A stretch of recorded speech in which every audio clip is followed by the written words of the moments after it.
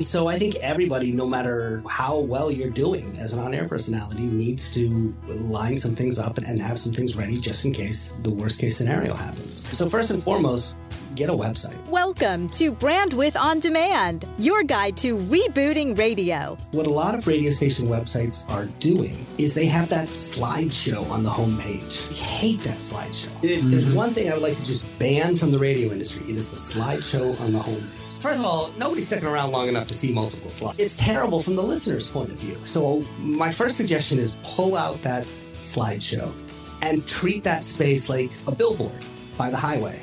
Brandwidth On Demand, rebooting radio with a different take on all radio can be.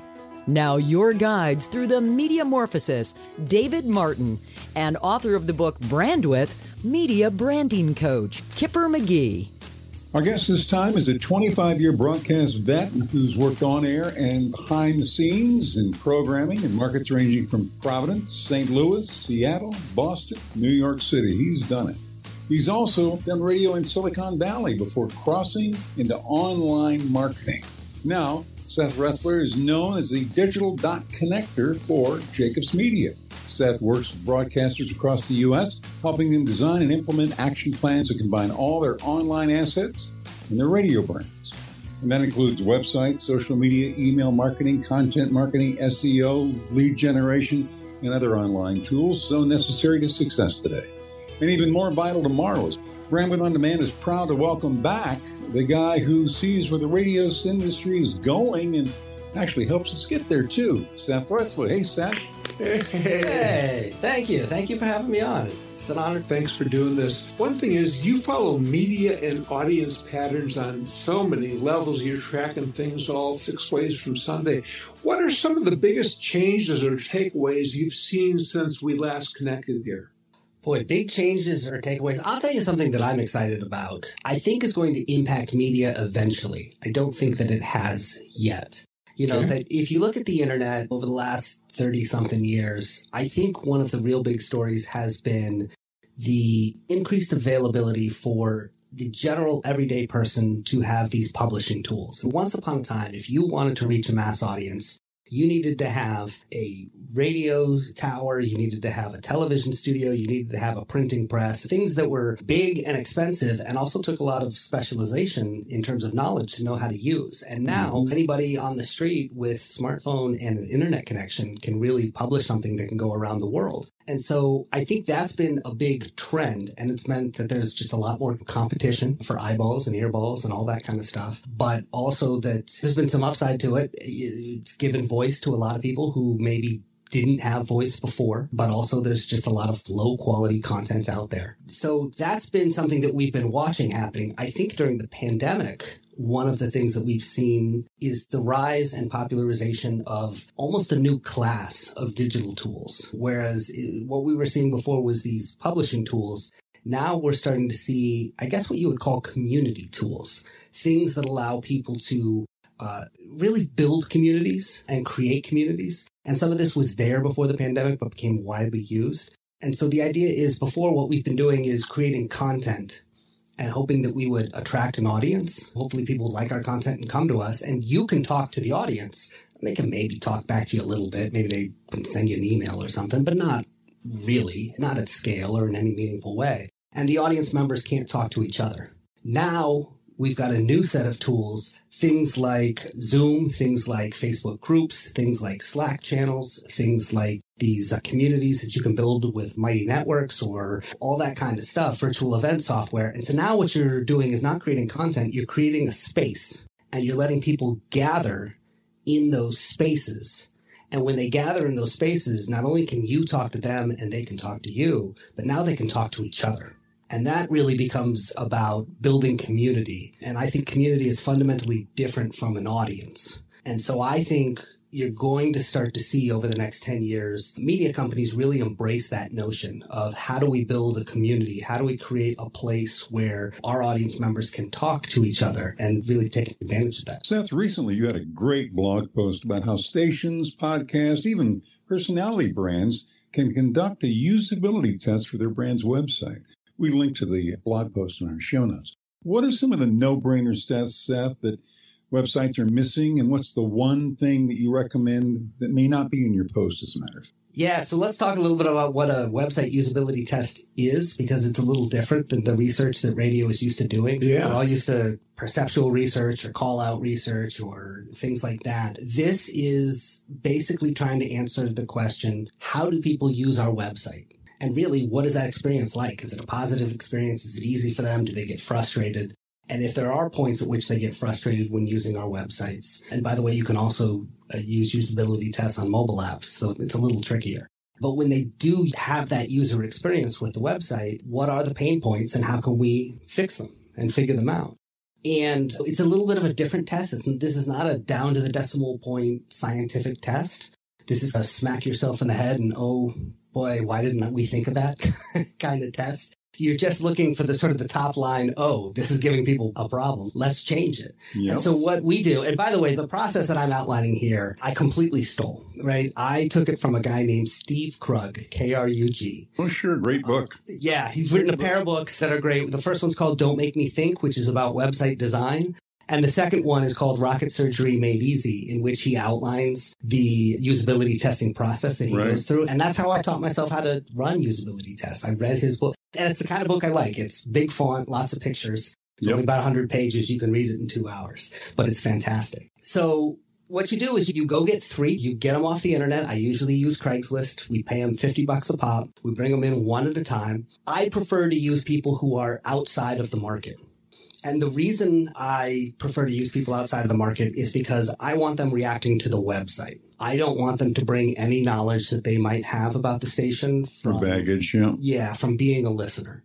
So I prefer to use people who are completely unfamiliar with the station can figure out the website. People who are actually listeners are going to have no problem with it. And in my experience, a rock listener, it does not use websites differently than a hip hop listener or a top 40. Like, it's all the same. I've only ever, I think, thrown out one test because clearly the person was just crazy. Yeah, that happens. It does happen. And honestly, we have started conducting these website tests, especially during the pandemic, over Zoom, though I still do prefer it's just easier to do it in person. Oh, absolutely. And plus people don't want to travel or go out these days. Yeah. So you can do it over Zoom, but there's always some little extra complications. Yeah. But what you do is one at a time, you sit them down. Yeah. And you pull up the radio station's website. And the first question you ask is, what does this organization do? And what you're hoping they're going to say is, oh, it's a radio station. It's 88.1 and they play rock music. But often they don't know. And I've actually had a radio station where the tester was looking at the site for 10 minutes before they figured out it was a radio station that they were looking at. And part of that depends on the name, right? If you're 88.1 WKRP FM, yeah, okay, it's a radio station. If you're the Hawk, the Mountain, I don't know what that is. Maybe it's coffee. I don't know. Then the next thing we'll ask is, where is this radio station? And you'd be amazed how many radio station websites do not say the name of the city that they're in. Because we all live in the same city when we hear the radio station. We don't have to say it on the air over and over because everybody's in the same place. But on the internet, that's not true. So you need to tell people where they are. And then we'll say, okay, if you tuned into this radio station, what would you expect to hear on it? Hopefully they can figure out the genre of music. Sometimes they can, sometimes they can't. And then we'll ask what type of artists or names of artists you might hear. And that's where it can get tricky, because what a lot of radio station websites are doing is they have that slideshow on the homepage. I hate that slideshow. If there's one thing I would like to just ban from the radio industry, it is the slideshow on the homepage. Here. Because, first of all, nobody's sticking around long enough to see multiple slides. Got that right. And really what the slideshow does is it settles fights in the building. Because you've got the salesperson who wants the car dealership in there, and you've got the promo director who wants the street team appearance at Dunkin' Donuts in there, and you got the music director who wants whatever C-level band is playing the 200-seat club this weekend up there. And so you're like Oprah Winfrey. You go, oh, you get a slide, and you get a slide, and you get a slide, and you get a slide. And everybody's happy because everybody's on the homepage now. But it's terrible from the listener's point of view. So my first suggestion is pull out that slideshow and treat that space like a billboard by the highway. What would you put on the billboard to instantly convey in a single image what your station is all about? Which is probably your core artists. So if that's Elton John and Pink, put them up there and, whatever it is. So that's one of the things that we offer. The next question we'll start to ask as we go through the website is we will ask them to look at the main menu of the website. And we'll say, don't click on anything in the menu, but go through the menu one at a time and tell me what you would expect to see if you did click on that. And they'll go, okay, home, that takes me to the home page. Fine. And they'll say, listen live. Okay, I know what that does. Listen live. Contests, I know what that is. Concerts. Okay, those all work great. And then they'll get to something that says on air. And on air could be anything, because everything you do is on air. Your commercials are on air. Your DJs are on air. Your music is on air. So it's not really clear. What most websites mean by that is DJs or shows. And that's much better verbiage. Some of the mistakes that we see in that main menu is that we will often see verbiage that makes sense if you are familiar with the radio station, but not if you're not. So maybe if you call your email club like the VIP list, say VIP list in the main menu, which won't mean something to somebody who's not that familiar with the radio station. And so it's useful to either say VIP club, VIP list email club, or something like that to what it is. Good point. Shifting gears just a little bit, Seth, one thing that's really happening, and you know this better than most of us, is the constant reality of another round of budget cuts. It's just nuts. And I know you've got a plan for how individuals can take control of their online presence. And if you wouldn't mind, why don't you recap some of your key points? Yeah, so I think this is important. If you are an on-air personality, and let's face it, these days, on-air personalities can find themselves out of work for reasons that have nothing to do with their performance. It could just be a Wall Street maneuver. Hey, we needed to spin off the station, see ya. And the whole thing gets sold. So I think everybody, no matter how well you're doing as an on-air personality, needs to line some things up and have some things ready just in case the worst case scenario happens. So first and foremost, get a website. They're pretty easy these days. Go and register your name as a domain. I have SethRessler.com. Go get whatever your name is or whatever the name of your show is. If you think that you would stay with your same show, should it not continue to be affiliated with the radio station, and throw a website up. It's real easy these days with things like Wix and Squarespace, tools that make it super easy. I like WordPress because it's free and easy, and WordPress developers are easy to find. But you don't have to spend $1 million to have a website these days. What you need up there is a simple bio, a headshot. Use one that's more recent than mine. It's on my to-do list. And as soon as I lose the COVID 20 pounds that I gained, I will get another headshot. But put that up there. Put your AirCheck demo up on that website, your social media links, things like that.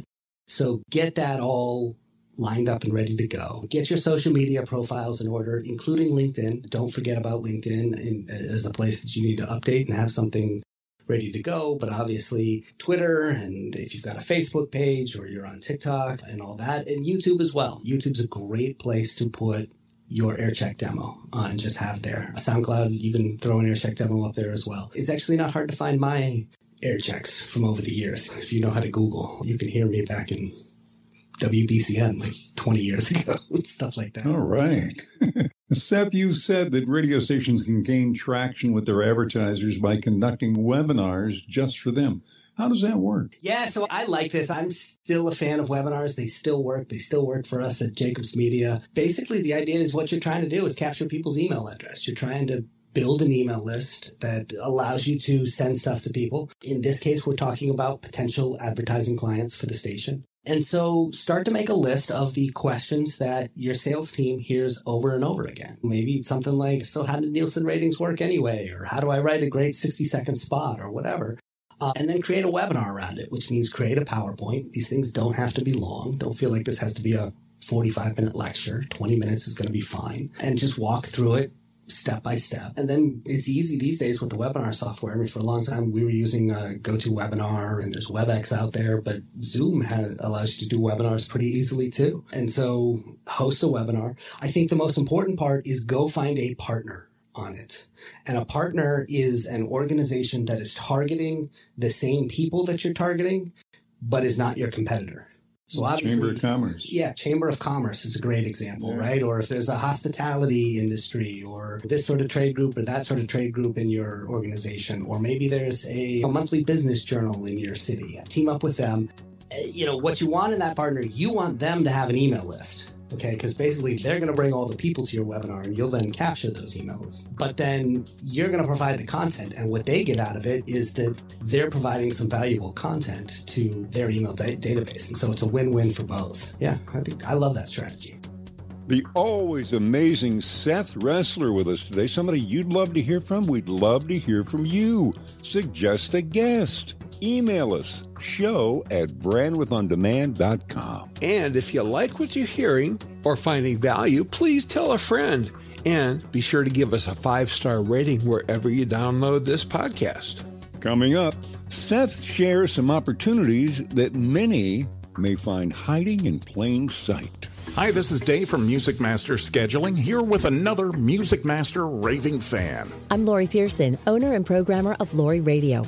As the industry standard, Music Master has allowed me to achieve something I would not be able to do without them, which is operate a professionally and properly programmed 24/7 independent radio station. Ready to become a Music Master raving fan? Get in touch at musicmaster.com/sales. Hey there, Kipper here. Why settle for run-of-the-mill station merch? Or worse, none at all. Radio Swag Shop is the better way to build your station's brand with timely, turnkey merchandising. No upfront costs, no service fees. Provide the artwork, promote it, they take care of the rest. Custom branded merch for your fans at prices you set.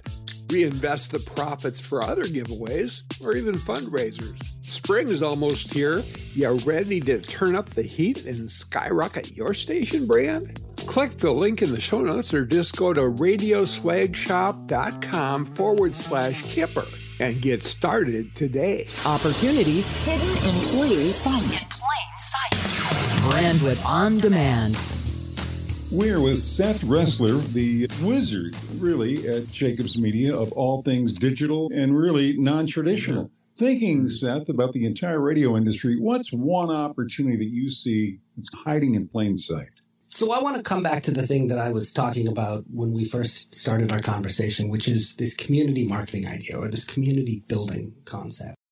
I think there's a real opportunity for radio stations to build community from within their audience. And I think what we're really talking about are communities. I think the audience as a whole is too big to be a single community in most cases. I think you've got to look for communities within that audience. And the reason why is for a community to be a community, we talked about creating a space where people can gather. And those people, once they gather in that space, they have to want to talk to each other. So they have to share a common interest. But we often, when we're talking about radio programming, talk about, okay, we've got the A-level thing that brings all the people to our radio station, which is usually the music.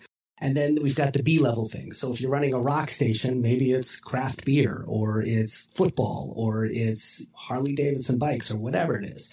Look at those things that you may already be talking about on the air to some degree and say, how can we build a community around that? I think there's 4 things that go into building a community. 1, a live event of some sort, which you may already be doing. Let's say you're already doing a local music battle of the bands that you do every year. Great, there's your live event.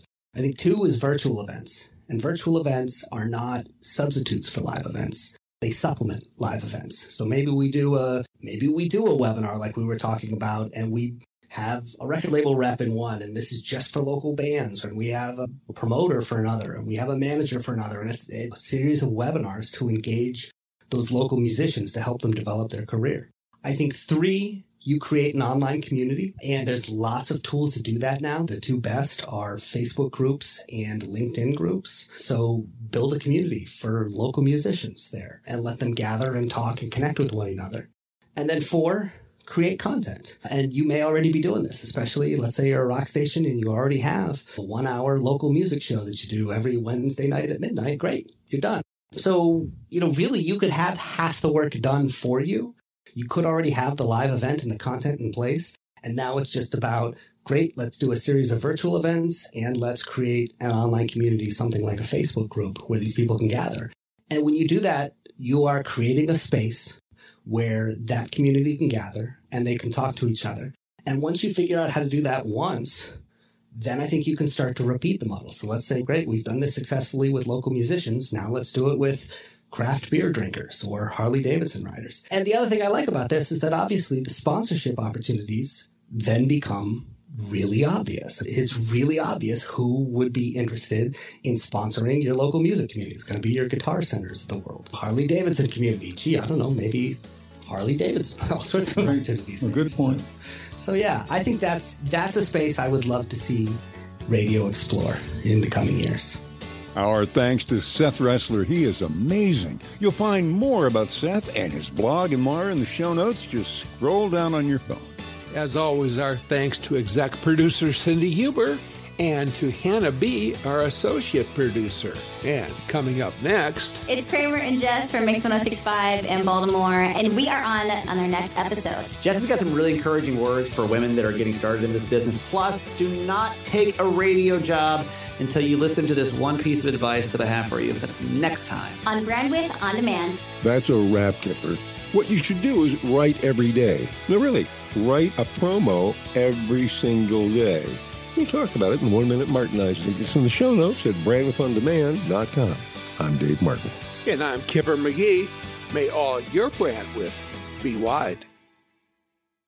Your station played out the 80s, never liked the 90s. Finally, a solution for weekends that your audience is going to love. Throwback 2K with me, Chris Cruz. Preview of America's first tribute to the early 2000s now at throwback2k.com.